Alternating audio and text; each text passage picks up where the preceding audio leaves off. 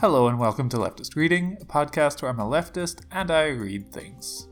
Today we're finishing off the reading we started last week, Authoritarian Leftists.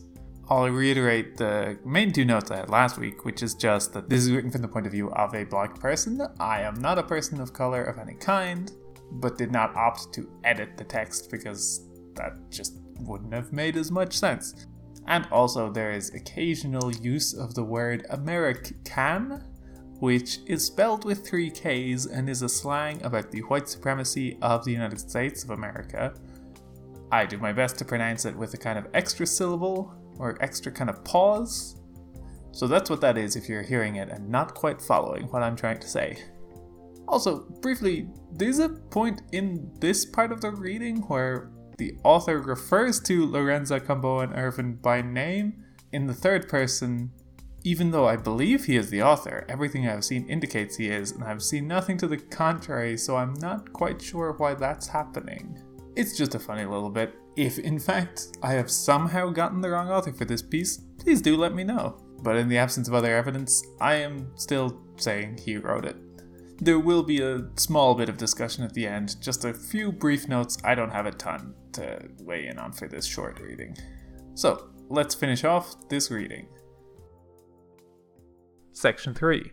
Zero support of non-white left factions by the white left. I've always found this particularly disturbing. You all want our help, but do not want to help us. You want to march shoulder to shoulder with us against the government and its supporters, but do not want us to have a solid political or material foundation of our own, to not only win the fight against the white supremacist state, but to also rebuild our communities on our own behalf in our likenesses. Let white Marxists provide unconditional, no strings attached, material support for non-white factions whose ideology runs parallel to theirs, and let white anarchist factions provide unconditional, again, no strings attached, material support for factions in communities of color who have parallel ideologies and goals.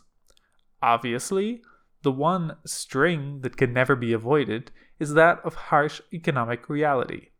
If you don't have the funds, you can't do it. That's fair and logical, but if you're paying these exorbitant amounts for projects and events that amount to little more than ideological masturbation and organizational cultism, while we do practical work out of pocket or on a tiny budget amongst our own, it seems to me that a healthy dose of criticism or self-criticism and reassessment of priorities is in order on the part of you, professional revolutionaries of the white left. If the white left vanguards are unwilling to materially support practical work by non-white revolutionary factions, then you have no business showing your faces in our neighborhoods. If you Marxist missionaries insist on coming into our neighborhoods preaching the gospel of Marx, Lenin, Mao, etc., the least you could do is pay us for your trouble. You certainly haven't offered us much else that's useful. To their credit, the white anarchists and anti-authoritarian leftists have been generally supportive of the black struggle by comparison. Black autonomy and related projects in particular. Matter of fact, back in October of 1994, in an act of mutual aid and solidarity, the Philadelphia branch of the Industrial Workers of the World, IWW, printed the very first issue of Black Autonomy, 1,000 copies, for free. One of their members actually got a little upset when I asked how much we owed them for the print job. In return, and in line with our class interests, we allied ourselves with the Philly branch and others in a struggle within the IWW against the more conservative armchair revolutionary / historical society elements within its national administrative body. Former political prisoner, SNCC member, Black Panther, and Black autonomist, anarchist, Lorenzo Gamboa Irvin credits the hard work of anarchist groups in Europe and non-vanguardist Marxist and anarchist factions in the US for assisting him in a successful campaign for early release from prison after 13 years of incarceration. In no way do we expect you or anyone else to bankroll us. What I am offering is one suggestion to those of you who sincerely want to help, and a challenge to those who in fact seek to play God with our lives while spouting empty, meaningless rhetoric about freedom, justice, class struggle, and solidarity. To these people I ask, do you have ideas or do ideas have you? Actually, a better question might be, do you think at all? Section 4. Bourgeois pseudo-analysis of race and class. It only makes sense that the white left's analysis of race and class in America would be so erroneous when you're so quick to jump up and pass judgment on everyone else about this or that, but deathly afraid of real self-criticism at the individual or collective level, opting instead to use tools of self-criticism as a means to reaffirm old, tired ideas that were barely thought out to begin with, or by dodging real self-criticism altogether by dogmatically accusing your critics of red baiting. Clearly, it is you who red bait yourselves, as the old saying goes. Those who live in glass houses should not throw stones. Action talks, bullshit walks. Some of the more backward sections of the white left still push that old tired line. Gay, straight, black, white, same struggle, same fight. Nothing can be further from the truth. Sure, we are all faced with the same main enemy, the racist authoritarian state and its supporters. But unlike white males, straight or gay, and with some minor parallels to the experiences of white women, our oppression begins at birth.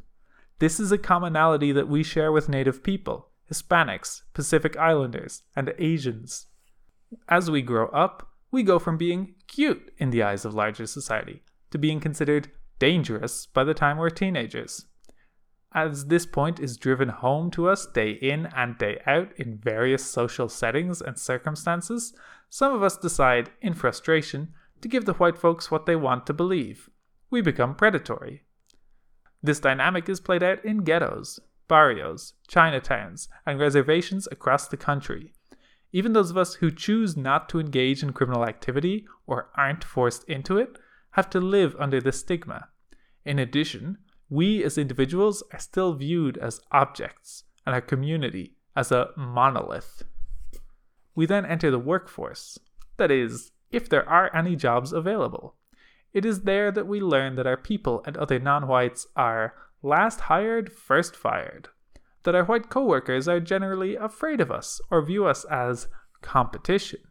And that management is watching us even more closely than other workers, while at the same time fueling petty squabbles and competition between us and other non-white workers. Those of us who are fortunate enough to land a union job soon find out that the unions are soft on racism in the workplace. This only makes sense as we learn later on that unions in the US are running dogs of capitalism and apologists for the management, despite their militant rhetoric. Most unionized workers are white, reflective of the majority of unionized labor in the US, who constitute a mere 13% of the total labor force. This is why it is silly for the white left to prattle on and on about the labor movement and about how so many of our people are joining unions. That's no consolation to us when black unemployment hovers at 35% nationally. Many of those brothers and sisters living in places where permanent unemployment is the rule rather than the exception, and many more who find work at non-union, dead-end, service industry jobs. 1 out of 3 of our people is caught up somewhere within the US criminal justice system, in jail, in prison, on parole, on work release, awaiting trial, etc., as a direct result. In addition, many white workers are supportive of racist Republican politicians, such as presidential candidate Pat Buchanan, who promises to protect their jobs at the expense of non-white workers and immigrants. What is the white left or the union movement doing about all of that?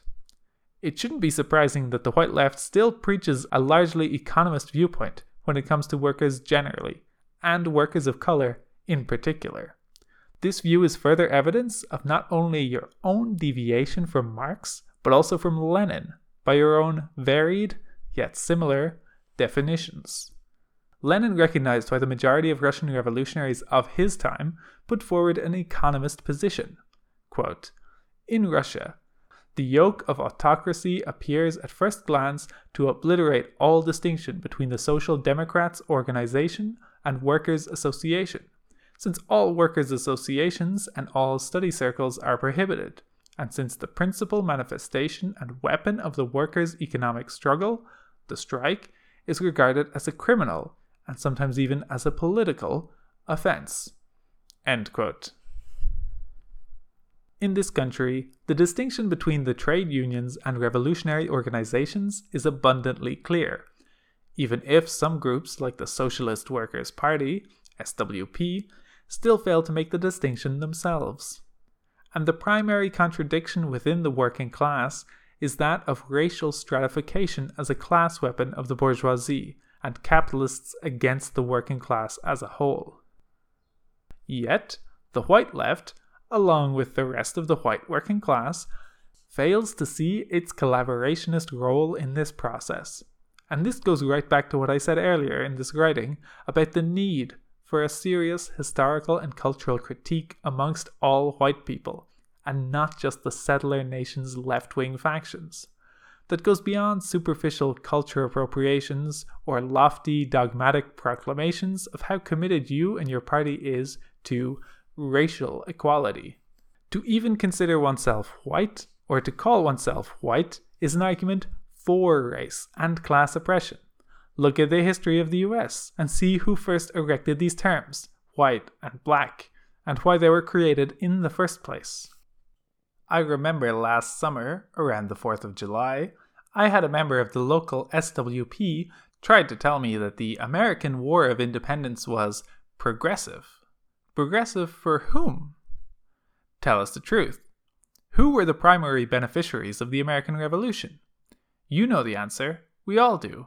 Only a total unrepentant reactionary would lie to the people, especially on this point. Howard Zinn, in his work, A People's History of the United States, points out how early 20th century historian Charles Beard found that of the 55 men who gathered in Philadelphia in 1787 to draw up the US Constitution, quote, a majority of them were lawyers by profession, that most were men of wealth, in land, in slaves, manufacturing, or shipping, that half of them had money loaned out at interest, and that 40 of the 55 held government bonds, according to records of the US Treasury Department. End quote. Thus, Beard found that most of the makers of the Constitution had some direct economic interest in establishing a strong federal government. The manufacturers needed protective tariffs. The moneylenders wanted to stop the use of paper money to pay off debts. The land speculators wanted protection as they invaded Indian lands. Slave owners needed federal security against slave revolts and runaways. Bondholders wanted a government able to raise money by nationwide taxation to pay off those bonds. 4 groups, Beard noted, were not represented in the Constitutional Convention: slaves, indentured servants, women, men without property. And so the Constitution did not reflect the interests of these groups. End quote. Footnote 1. Come to terms with your white skin privilege and the ideology and attitudes this privilege breeds, and then figure out how to combat that dynamic as part of your fight against the state and its supporters. Your continued backwardness is a sad commentary when we uncover historical evidence which shows that even before the turn of the century, some of your own ancestors within the white working class were beginning to take the first small steps towards a greater understanding of their social role as the white servants of capital. A white shoemaker in 1848 wrote, quote, "We are nothing but a standing army that keeps 3 million of our brethren in bondage, living under the shade of Bunker Hill Monument, demanding in the name of humanity our right, and withholding those rights from others because their skin is black. Is it any wonder that God, in his righteous anger, has punished us by forcing us to drink the bitter cup of degradation?" End quote. Footnote 2. We can even look to the historical evidence of Lenin's time. Prior to the publishing of Lenin's On Imperialism, W.E.B. Du Bois wrote an article for the May 1915 edition of the Atlantic Monthly, titled "The African Roots of War," in which he vividly describes how both rich and poor whites benefit from the super exploitation of non-white people. Quote, "Yes, the average citizen of England, France, Germany, the United States had a higher standard living than before. But whence comes this new wealth? It comes primarily from the darker nations of the world, Asia and Africa, South and Central America, the West Indies, and the islands of the South Seas. It is no longer simply the merchant prince or the aristocratic monopoly, or even the employing class that is exploiting the world. It is the nation, a new democratic nation composed of united capital and labor." Footnote 4. Yet the self-titled anti-racists of the left continue on with their infantile fixation on the Klan, Nazis, and right-wing militias, groups that they say they are against, but in fact demonstrate a tolerance for in practice. Standing around chanting empty slogans in front of a line of police separating demonstrators from the Nazis in a peaceful demonstration is contradiction in its purest form. Both the police and the fascists must be mercilessly destroyed. As the Spanish anarchist Buenaventura Durruti proclaimed back in 1936, "Fascism is not to be debated, it is to be smashed." There is no room for compromise or dialogue, except for asking them for a last meal request and choice of execution method before we pass sentence, and even that is arbitrary. True, tactical considerations must be examined, but if we can't get at them then and there is no rule that says we can't follow them and hit them when they least expect it, except for the rule of the wannabe rulers of the Marxist-Leninist white left vanguard, who only see the fascists as competition in their struggle to see which set of empire builders will lord over us: the good whites who regulate us to the American left plantation of the glorious workers' state, or the bad whites who will work us as slaves until half dead and then laugh as our worn-out carcasses are thrown into ovens, cut up for scientific purposes, or hung from lampposts and trees. You people have yet to show me the qualitative difference between a Klan or Nazi-style white supremacist dictatorship and your concept of a dictatorship of the proletariat in the context of this particular country and its notorious history. So far, all I have seen from you is arrogance in coalitions, petty games of political one-upmanship, and ideological/tactical rigidity. Let's pretend for a minute that one of the various wannabe vanguards actually seizes political power. In every one of your programs, from the program of the RCP, USA, to even smaller, lesser known groups, there is usually a line somewhere in there about your particular party holding the key levers of state power within a dictatorship of the proletariat. Have any of you actually considered what this sounds like to a community without real power? Does this mean that we as black people are going to have to fight and die a second time under your dictatorship in order to have equal access to employment, housing, schools, colleges, public office, party status, our own personal lives generally? Look at our history. Over 100 years after the Emancipation Proclamation, the 1960s, we were still dying for the right to vote, for the right to protest peacefully, for the right to live in peace and prosperity within the context of white domination and capitalism. Today, after all of that, it is clear that the masses of our people are still largely powerless. We stayed powerless, even as public schools were being desegregated, and most of our elites were being elected to Congress and other positions. The same racist authoritarian state that stripped us of our humanity was now asserting itself as our first line of defense of those hard-won concessions in the form of federal troops and FBI observers, who watched as we were beaten, raped, and or killed. Sent to enforce the Civil Rights Act of 1968 and the Voting Rights Act of 1965. As we have seen since that time, what the white power structure grants, it can and will take away. We can point to recent US Supreme Court decisions around voter redistricting as one part of our evidence. We can also look to the problem of mail and publication censorship in the US prison system, state and federal, that has come back to haunt us since the landmark 1960s First Amendment legal challenge to the state of New York that was won by political prisoner and black/Puerto Rican anarchist Martin Sostre. And then there's the attacks on a prisoner's right to sue a prison official, employee, or institution being made by the House and Senate. Give us one good reason to believe that you people will be any different than these previous and current benevolent leaders and political institutions if by some fluke or miracle you folks stumble into state power. No guarantees against counter-revolution or revisionism within your revolutionary party/government, you say? There are two: the guns, ammunition, organization, solidarity, political consciousness, and continuous vigilance of the masses of non-white people and the truly sympathetic, conscious, anti-authoritarian few amongst your population. Or a successful grassroots-based revolution that is rooted in anti-authoritarian political ideas that are culturally relevant to each ethnicity of the poor and working class population in the US. Judging by the general attitudes and theories expressed by your members and leadership, we can be rest assured that it is virtually guaranteed that the spirit of Jim Crow can and will flourish within a white-led Marxist-Leninist proletarian dictatorship in the US. It's clear to me why you all ramble on and on about the revolutions of China, Russia, Vietnam, Cuba, etc.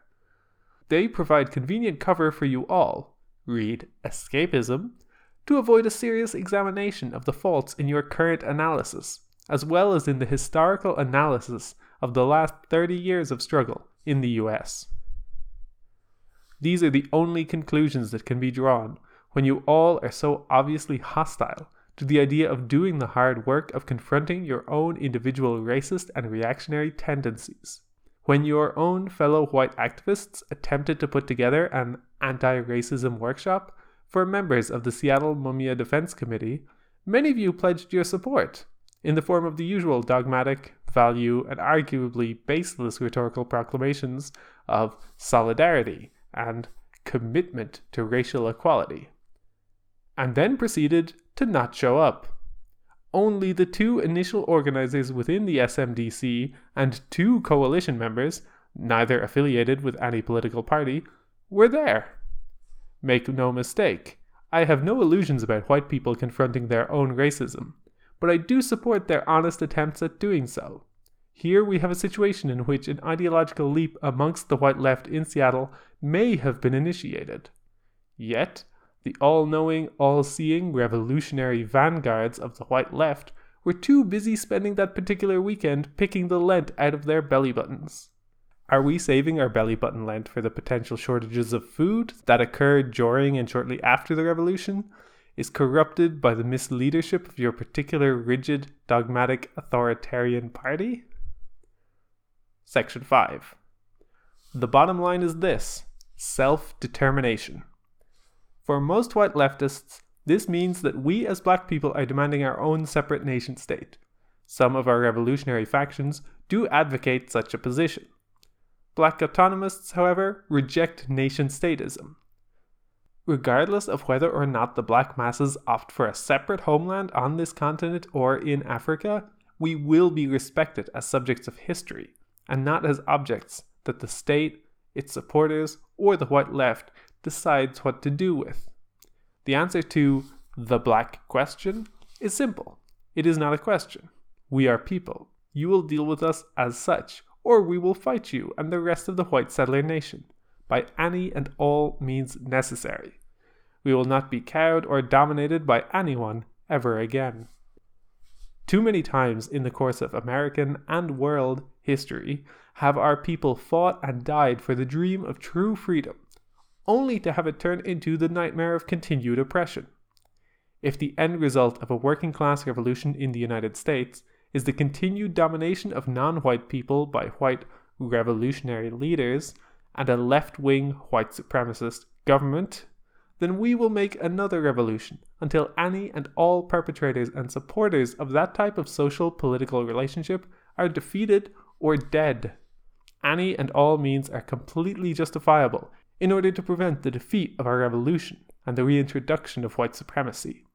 We will not put up with another 400 plus years of oppression, and I'm sure our Native and Hispanic brothers and sisters won't tolerate another 500 plus years of the same old shit. Ultimately, an ounce of prevention is worth a pound of cure. That's the main reason I decided to publish this, as yet another humble contribution to the self-education of our people. The second reason is to, hopefully, inspire the white left to re-examine your current practices and beliefs as part of your process of self-education, assuming that you all in fact practice self-education. Reject the traditions of your ancestors and learn from their mistakes, or reject your potential allies in communities of color. The choice is yours. Quote, "It is a commentary on the fundamentally racist nature of this society that the concept of group strength for Black people must be articulated, not to mention defended. No other group would submit to being led by others. Italians do not run the Anti-Defamation League of B'nai B'rith. Irish do not chair Christopher Columbus societies. Yet when Black people call for Black-run and all-Black organizations, they are immediately classed in a category with the Ku Klux Klan." End quote. Footnote 4. That concludes this week's reading and the full reading of itself. The main thing that I thought was useful in this reading is the kind of overall takeaway that anti-authoritarianism and kind of anarchism as a critique is not only about dictators and fascism, it is about how a communist society could have authoritarian elements that are a problem, even if it is not straight up fascist. The very notion of feeling a need to have authority, feeling a power from having authority, the assumption that there has to be an inherent power structure, and there cannot be a fully even playing field where people are free individually to make their own separate choices, and then collectively as a whole, without it being by a representative body, per se. A small funny thing I found is that part of the reason I read these additional modern texts, even if they're shorter often, is because I want to add to the understanding I would get by just reading texts that are century old. And this very reading makes a point of criticizing people who are on the left who have read Marx and Lenin and Mao and know nothing of the modern times, disregard the differences in America, disregard the way Black people have a specific and different struggle than white people. And so this really just kind of confirmed that it is important to read stuff that's more modern and more specific about different viewpoints, different people's different struggles. One of the other things from finishing The Conquest of Bread is I still had reservations about what seemed like an assumption that interpersonal issues, prejudices, wouldn't be a problem if there wasn't a kind of state authority or like body enforcing those, which I had reservations about and I felt like was an unanswered question. And I feel like this reading doesn't answer that question, but instead asks why that would be any better in a communist society that was not anarchist.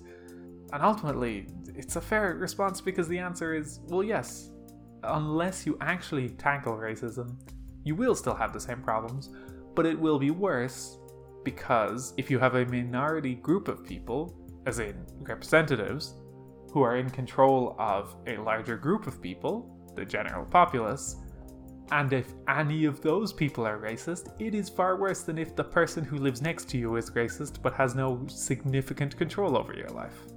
And so that is a fair point that, I mean, if the racism is going to exist equally, then anarchy is no worse for that. And ultimately, the actual productive answer is you need to tackle and deal with racism. There's just no going around it. You can't act as if it's just a truth of the world. It is a consequence of our current society. So I hope you enjoyed this reading. I hope it helped you think about anarchism as a kind of modern context and how it can be a critique of the current left and the current kind of state of organizing. If you have questions, comments, corrections, suggestions for readings, you can email leftistreading@gmail.com or get the show on Twitter @leftistreading. The show is hosted on the Abnormal Mapping Network. You can find lots of other leftist podcasts there about different media like video games, anime, movies, books. Our intro and outro music is Decisions by Eric Medias. You can find it and more of his work at soundimage.org. That's all for this week. Thank you for listening. Keep reading.